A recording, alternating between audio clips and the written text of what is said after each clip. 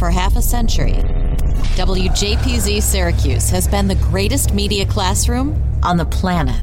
We've trained students from the 1970s to the 2020s on how to run a professional radio station. But the lessons learned and relationships formed go far beyond studios and transmitters. Taking a look back through the eyes of those who experienced it. This is WJPZ at 50. Welcome to WJPZ at 50. I am John Jagay. Today we're joined by two Hall of Famers from the class of 97. Between them, they've helped countless alumni land jobs, including yours truly. Both have been extremely involved with the Alumni Association, including help run it. And one even got up at 6:30 a.m. Welcome, Dan Austin, Jeff Wade. Thanks for being here. Good morning. Broadcaster, it's good to see you. Hall of Famers. And that puts so much pressure on this. There are so many things I want to ask you both about. I'll start where I start with most of these podcasts, which is each of you tell me how you ended up at Syracuse and getting involved with the radio station. Dan, we'll start with you. So I grew up in the suburbs of Syracuse in Cicero and endured the Hoth planet of snow and envisioned myself going somewhere warmer. But I remember very distinctly that in my high school, they did announcements for an opportunity for an internship at the college radio station, Z89. And at that point, my experience in broadcasting was occasionally pinch hitting and doing the announcements in high school. So by no means a professional, but I do remember distinctly being in class and that really resonating and going, that sounds cool. I want to check it out. And really the rest is history. And you were a summer staffer in high school, right, Dan? Yeah. I was one of the many interns and did a lot of promotions at the station and got hooked. That set me on the path that I wanted to apply at Syracuse and ultimately attacked. Are there names of alumni a couple of years older than you that you remember from your time there as a summer staffer in high school? Yes, many. Jordan Gualiuni and Damian Redmond doing summers with promotions with Jeannie Shad or Betty Keston. I distinctly remember the Dave Gorab era. I mean, the station was hot. It just was fun to be there. The station was super competitive and I just wanted to be a part of it. I was hooked. And Jeff, how did you end up at Syracuse? So I went to Coventry High School in Coventry, Rhode Island, and my high school had a radio station, 91.5 WCVY, the Rock of Kent County, or at least it was at the time. By the time I left, it was America's new music station because we started playing top 40 music. I was there and I was working my way up and I became the program director my junior year. And one of the DJs who was at that high school radio station, who went on to Syracuse, who came back and visited and told me all these glorious tales of this radio station, Z89. His name is Jeff Dyson. Jeff was for a time the Friday night party host, and he was kind of a pretty hot jock, at the radio station. He ended up transferring and going to another school, I think his junior and senior years. But anyway, he would talk up the radio station. I was already considering Syracuse as a journalism school anyway, but the clincher was when I was going up there on a recruiting trip, and I was early acceptance, so I knew I was going to go. But I went anyway to this Newhouse thing where they were trying to talk about all the great things you could do at Syracuse University. And they show you the video. There's Dick Clark and these awesome, these awesome alumni, Marv Albert's up there and Bob Costas. And then they bring out a student to speak and talk about their experience. This is like the spring of 93. Out walks Dave Gorab. Dave Gorab talks about, he was the general manager at the time. He's outgoing. He's a senior. He's a rock star. He was talking about his experiences as 8 and 9. And I was like, I want to be that guy. That sounds really, really, really awesome. And so I was already probably going to go, but that was like, now I definitely know this is the first thing I need to do when I get on campus is go to this radio station. One of the great things about JPZ and the Alumni Association is the great friends made, and there are so many of them. And I know the two of you are very good friends. Tell me how you guys met and became such good friends. I think the first time we really saw each other was in the back office where I was probably training to be a promotions in the promotions department, and Dan was scheduling music. I'm pretty certain that was how it went down. I don't know if Dan has a different recollection of that. I just remember we were always back there together. Yeah. I mean, we lived in that office. It was a massive, healthy space too. It was, we were never over fire capacity in that room, but yeah, I think we were in tight quarters and I was using Selector, which was an exciting program for music scheduling. And that feels like 10 lifetimes ago because we very quickly did just start hanging out and found out we had similar interests. And it's funny because now we're deemed as inseparable decades later. Yeah. The way it kind of came about, a couple people that helped facilitate it. One was Jordan Gualiumi, because Jordan was the promotions director at the time. And so I was doing contest hours and I was entering prize forms and all this stuff. There were two computers back there. One was for the Promo Suite software and the other one was for the Selector. And so we're both sitting there, we're sitting next to each other. And so that's kind of how we got acquainted. And then the other person that kind of helped was Damien, Governor Dave, because he was very friendly with Dan and they would hang out a lot. And then they started inviting me to hang out with them and we would go do whatever. Exciting trips to the mall. We would go to the mall. And the other thing too was that Dan had a car. That's what I was thinking of, was we had mobility to leave campus. Dan had this old Chevy Celebrity, blue, that was basically our ticket to the greater world. So going to the mall, going to the movie theater, stuff like that, going by records back when that was still a thing. Yeah. That was kind of our bonding experiences. I mean, the place you went back then was the Denny's on Erie Boulevard. Right. There were many nights spent there late. And it was amazing how many people from the radio station would all go and separately. Like you could have an informal staff meeting at Denny's. Yeah. It would be like Dan and I and Damien would sit at a table. And then across from us is Big Daddy Marvin Nugent, Andy Hecht, Adam Love, Dion would be there. We're all there. There weren't that many late night dining options at the time. And, it was cheap and we knew we could get in and that they would feed us. So it was the Erie Boulevard annex of WJPZ. I like it. So you two were instrumental in The Pulse, which, for those who don't know, the station flipped formats in the mid-90s. Talk to me about what went into that decision, how that was executed, because this is a period that I really want to make sure we cover in the podcast. I think there was a lot that went into that when we were looking at what was happening in the industry and following major stations. You looked at Z100 or you looked at some of these legendary stations across the country, and alternative radio was huge. The music was hot.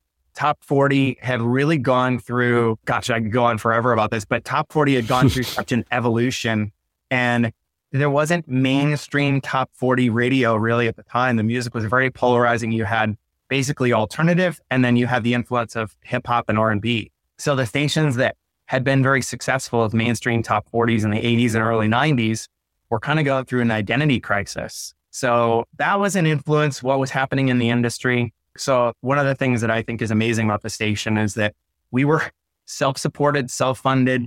We were associated with the university, but if we needed duct tape for a promotion, we had to buy it. Yeah. And if the soundproofing on the wall was faded in shipping, which happened, we had to replace it. And the station had ups and downs, really more of a function of how many people are contributing to sponsorship and underwriting, but that is no easy task. And when we were the leadership team, we had significant obligations and less sponsorship money coming in. And so we also looked at what could we do to re-engage the community and excite people, have something new to talk about.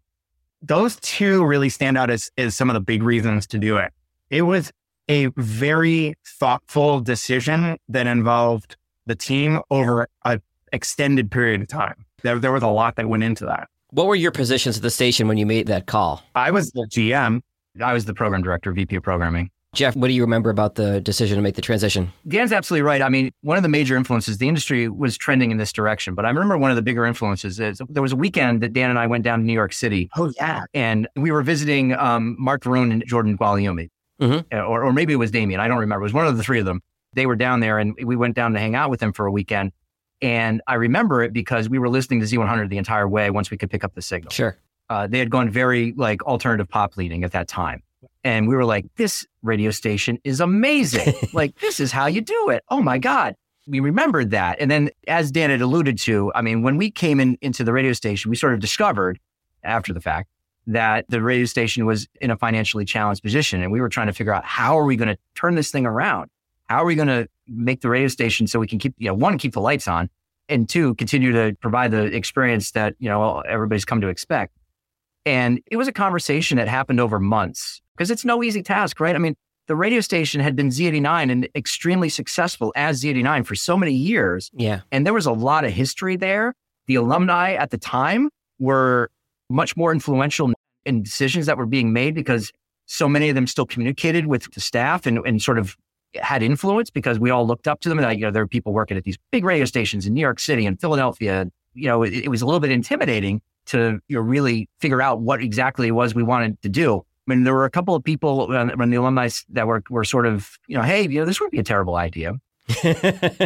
Dave Gorab was actually one of them. Dave was working at Y100 in Philly at the time and had kind of suggested, hey, just think about this. This isn't kind of where the industry's going.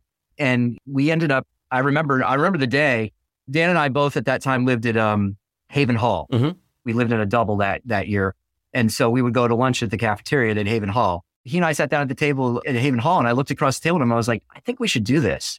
And he was like, okay, well, what would that look like? And I remember we sat there for like 2 hours and talked through the whole thing. And, we sort of came up with the semblance of the plan. And then the rest of it was trying to figure out, okay, I mean, there was so many things involved. I mean, you're literally talking, we literally renamed the radio station. We changed the logo. We had to get a completely different imaging guy. We had to get all this music. We had to talk to the record labels. It was a massive undertaking. We didn't do it by ourselves. We had help. We had a lot of people that were kind of on board. At the same time, it was also a very controversial thing because there were people at the radio station that did not see any reason that we should change. We ended up having a staff meeting in late November, early December. This is what year, Jeff? This is late 1995. Okay. So we had the staff meeting and we said, guys, here's the situation. And Dan spoke to the economic stuff and I spoke to here's where the industry's going. And this is where we think we should take the radio station. We need you guys to be involved and we need your help. And look, if I had known that the Spice Girls and Britney Spears were going to be showing up in 18 months, then it might have been a very different outcome. But we didn't know that at the time. We were 20 years old. I mean, I wasn't even legal to drink yet. And, I'm making these decisions for this radio station that are going to have far-reaching and long-term effects. It was one of the most stressful experiences of my life, but ultimately one of the most rewarding when we got on the air and kind of upended things for a time in Syracuse radio. And to Dan's original point, we made a ton of money in a short period of time. I mean, there was a lot of controversy. We were like front page news on the Daily Orange for a while. But yeah, we made a big splash in the market, and that's what we were looking to do because the flamethrower of the early 90s, we wanted to get that buzz on campus and in Syracuse as a whole. And we definitely accomplished that. And in the industry, really. Yeah, I still have all the clippings. You think about the bylaws of the radio station that it's supposed to be mirroring, what contemporary radio is at the time. And this certainly fit. If you think back to where music was in 95, it was not very poppy. Pop was not very poppy. That was a really big time of alternative. Yeah. I mean, we were playing, that summer, Dan and I spent the summer up there and it was 89 still at the time. And we were playing the format and there were records that we were playing. And I was like, man, I feel like this road is dried up. I don't know what to do here. Yeah, we were struggling to add music, which was a weird phenomenon, but that was a function of the polarization of music at that time. Yeah. And the thing people forget about the Pulse is that, people think that like, oh, they just went crazy and they just started playing rock music. It's like, well, no. We're playing Natalie Merchant. We're playing Jewel. We're playing, the Goo Goo Dolls, name, which is like on every AC station in America these days. Yeah, huge song. And yeah, sure. We're playing some Smashing Pumpkins. We're playing Oasis. We're playing Nirvana. Yeah, sure, of course. But those were all hit records. Those are things that you hear now on adult contemporary radio and, you hear them in the supermarket walking around. Yeah, and you want to reach for your cane and your walker with the tennis balls on it when you realize it's supermarket music now. It was really popular music at the time. And we never lost sight of that. It's not like we started playing Metallica. That did not ever happen during the Pulse format. It was of the moment. We were thinking in terms of what are we going to do? How are we going to succeed right now? What's going to be the best thing for this radio station? And it was a great lesson for both of us. And the takeaway for it for the current students or anybody who's, looking to, advance themselves in their careers is that you have to trust your gut. You have to be willing to take a leap of faith and follow through when you know that you've got something that you think can be successful. And the radio station now today is still a great place for experimentation. I have consciously since that time never, well, except for the day they changed the format from the Pulse back to the day. I was bummed that day. I remember being very bummed that day. But since that time, I have never said one word about anything that the students are doing at the radio station in terms of format. It's their classroom. It's their experimentation. It's their time to learn and figure out what works. They've got now 50 years of alumni that can give them ideas and share their knowledge and inspire them to make those choices and experiment. but it's really theirs now. And I think that's kind of the enduring lesson of that time, is that this is a place where you can learn. And, I think somebody said that you learn more from making mistakes than you do from succeeding in some cases. And I think that's true. So I certainly encourage anybody who's there now to, not be afraid to trust your instincts, take a chance, and it can reward you. Anything I did not ask either of you about the Pulse that's worth mentioning that we didn't cover? One of the things about that era for the radio station was that there's just an extraordinary amount of talent there. I mean, Scott McFarlane is a CBS News correspondent covering the Capitol every day now. Jeff Rawson was on the Today Show, and he's a coworker of mine now for doing Rawson reports here at Hearst Television. Mimi Jung is a very successful anchor out in Seattle. Dan, myself, Pete Deibler, God rest his soul, huge DJ in Washington, D.C., and had his own network for a number of years. I mean, we had some amazing people working at that radio station. Really, with a confluence of incredible talent and creativity. Jeff, you're kind of alluding to this when it comes to lessons you've learned at the radio station that you've now applied throughout your career and in the time since you were at JPZ.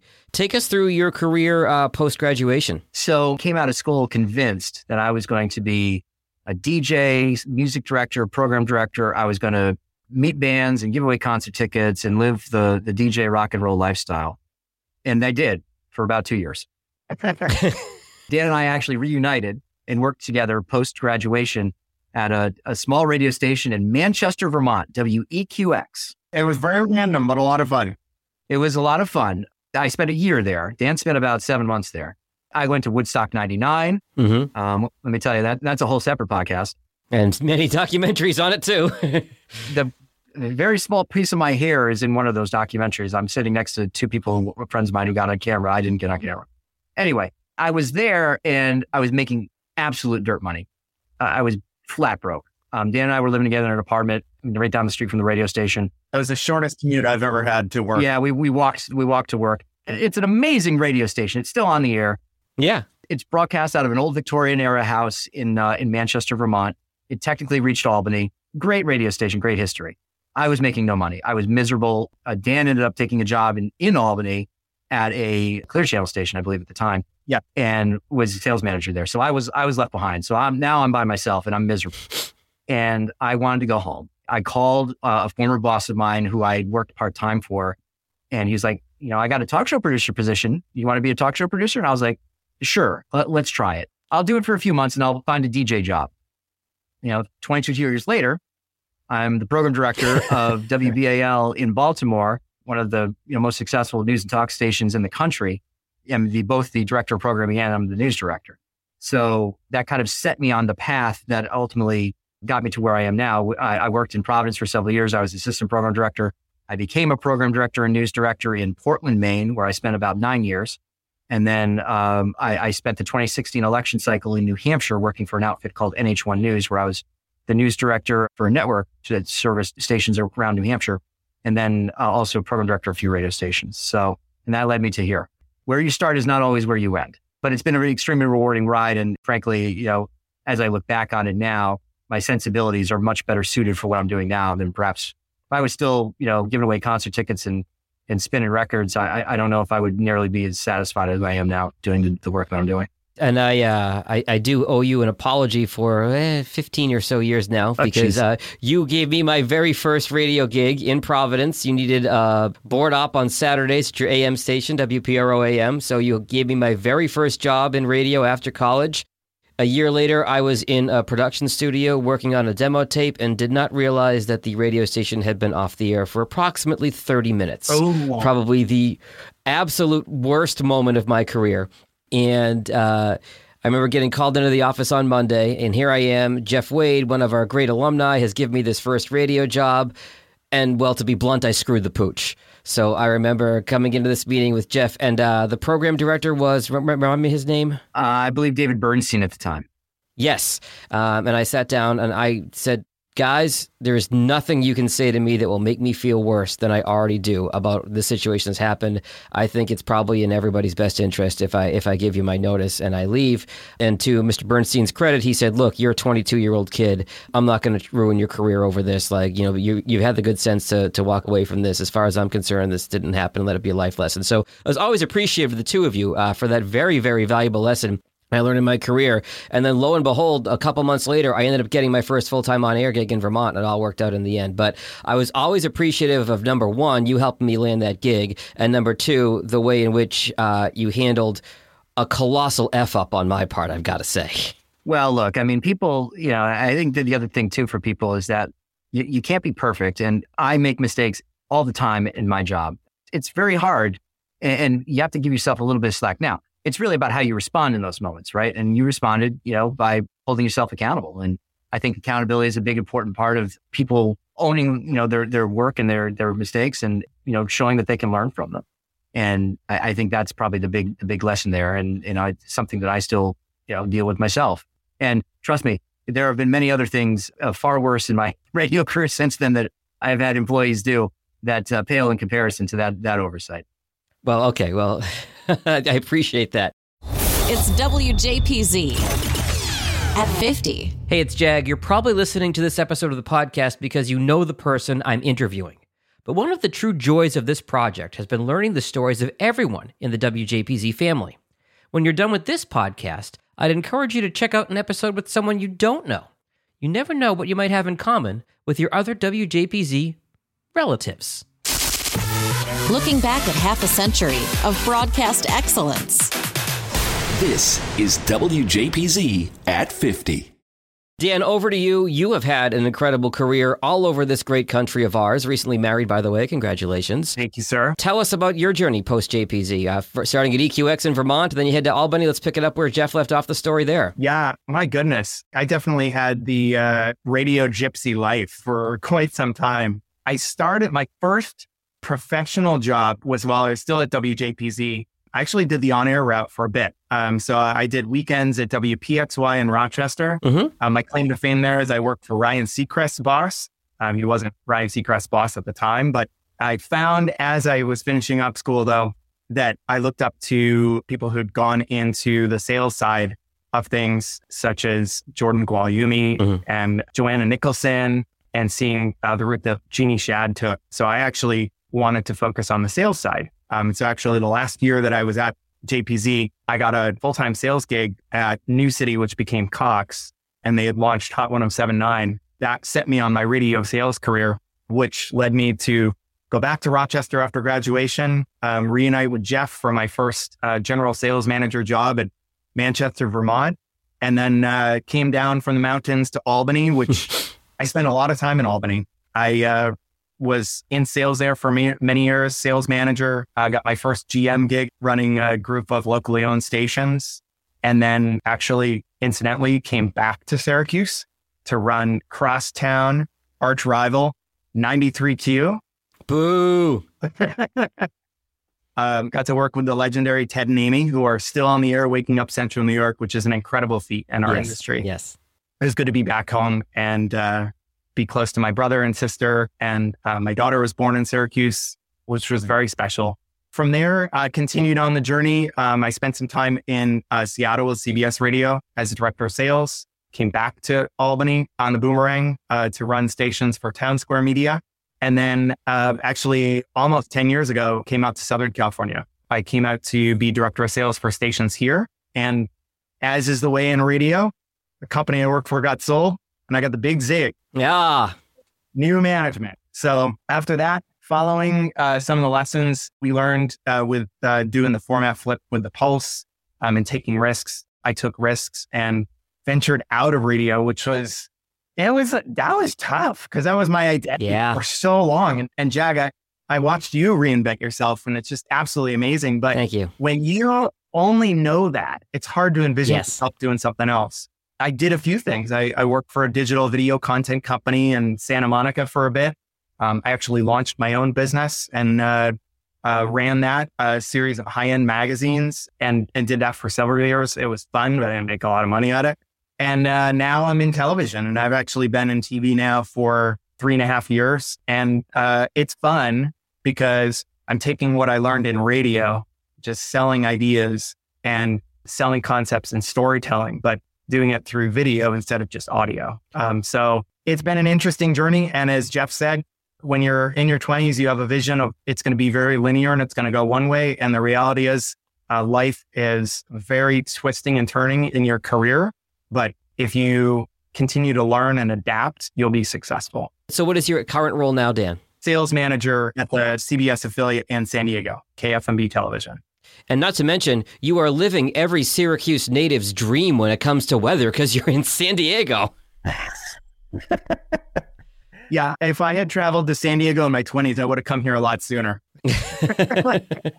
There's a reason people come to the beach and never leave, but I do miss seasons, and it's been fun for me to see the pictures of alumni and friends in Buffalo, New York, enduring an excessive amount of snow, and seeing the Bills have to play in Detroit, but being able to do that from afar under palm trees. It's fun to watch from afar. It's November 22nd. We're recording this. This is right after that record snowstorm in Buffalo for our listeners. Guys, you've weaved in all the questions that I typically ask, which is, what do you learn at the radio station? What experiences informed you? What are some connections you've made at the radio station? My last question for the both of you is if either or both of you can come up with one funny story from back in the day that you still look back on and laugh. Oh, I will never forget the time that Dan and I stuffed a folding table into the back of his Chevy Celebrity and drove to the New York State Fair for a live broadcast. I believe it was the fall of 95, and we were running the station at the time. And those days, you got space at the State Fair, everybody did, and everybody broadcast from there for the 2 weeks. And of course, they didn't design the State Fair to be convenient for Syracuse students. So of course, it was always the 2 weeks right around the beginning of the semester. Yep. First of all, people are still coming onto campus, still getting their act together. And, that's typically the time of the year where the staff is like at its thinnest, right? We haven't had recruitment yet. And, everybody's, all the summer interns are leaving. So there was nobody to do it one day. And I remember Dan and I were just like, oh, crap, we got to go. We got to go out there. And it was a dash job. Like I remember we had to stop to get batteries or something. It was a mess. We didn't have batteries for the microphones or something. And it was a disaster. And, we're out there, and the lengths that you go to do, all the things that, other radio stations take for granted. I mean, a remote like that today is like, it's a cell phone. It's pretty humdrum, right? But, got to set up the Marty, you got to call the radio station and, all this stuff. So it was an adventure. It was a fun adventure, but I remember we're driving down 690 and the table is sticking out the back window. And we're like, we couldn't, it was too big and we couldn't figure out how to close it up all the way. And it was crazy. Dan, any stories that stick out to you? There's two that I'll share. One is Jeff and I are alive because we survived on the McDonald's Monopoly game, keeping the station on the air for the summer with a skeleton crew. And as such, not having any money because we were living at the radio station. So Monopoly was not just a fun exercise, it was survival skills. But I was actually talking to my kids the other day because I think we were watching a show and it was dated and they had pagers. And I explained to them for this brief period of time in technology that pagers were advanced. And so I did this deal with Page New York and traded out pagers for like full exec staff. Why we needed that level of connectivity and why that was important, who knows? But we thought we were so cool. I remember getting a page that Jamie Bell had locked herself out of the studio and hence we were off the air. Yes. Yes. We were in class together. Yeah. We were in the School of Management. We were sitting in the School of Management, some auditorium there. We both get a page and we both had to go running. Yeah. It was like urgent, like running to the station, jumping out, coming in and having to unlock that creaky door into the studio because it like inadvertently had gone locked, like life-threatening type stuff. That was why we had that moment. My other favorite part of that is that none of us had memorable pagers except for AC Corrales. Yes. AC's, I still remember his AC's. Oh my gosh, I forgot about that. AC's was 241 ACAC. Yes. I don't remember if he gave it out over the air or not. I don't think he did. But I just remember that was like, he would just tell everybody, if you need to get a hold of me, it's 241 ACAC. Hit me on the hip, kid. Oh my God. Hilarious. AC Corrales, great Friday night party DJ. Absolutely. One of my fond memories comes from alumni year. Jeff will probably know where I'm going here very quickly, which is during the American League Championship Series. We're at Fagan's, with apologies to Dan here, when the Yankees are beating the Red Sox 19-8 and all hope is lost and the Red Sox are down 3-0. I remember Jeff buying shots for him, me, Bossy, and everybody that was there. Just our miserable Red Sox fans going, "Oh my God, this is the worst. This is awful." And then flash forward 2 weeks later, and the miracle happens. But the low point was shots at Fagans getting drubbed 19-8 in Game 3. I remember some guy in a random Schilling jersey standing next to me, and I remember buying him one too because I was in my feelings at the time, and I wanted everybody to ease everybody's pain a little bit. I believe that was the same weekend that that was one of the fall conferences, if I recall correctly. Mm-hmm. I believe that was the genesis of the now discontinued Rick Wright drinking game. Which, if you haven't heard, go back and listen to the Rick Wright episode of the podcast where I ask him about his perspective on Rick Wright bingo and when he figured it out. That is still one of my favorites of all time that we created. All right, Dan Austin, Jeff Wade from the class of 97, 2 Hall of Famers, 2 incredibly influential alumni in everything the station did as students and as alumni, and then the Alumni Association as well. Thank you both for your time today. Been a real pleasure. Always good to see you, Jack. This was fantastic. Thanks again, guys. It was great to reminisce. We could just go on and on. This was awesome. The WJPZ at 50 podcast is created entirely by the staff and alumni of the world's greatest media classroom. It's hosted by John Jag Gay, class of 2002. Editing help from James Bames Grundy III, class of 2020. Imaging by Maureen Cooper, class of 1999. And Ed Lacombe, class of 1985. Podcast artwork by Marty Dundix, class of 2001. Follow WJPZ at 50 on Apple Podcasts, Spotify, YouTube, or wherever you're listening right now.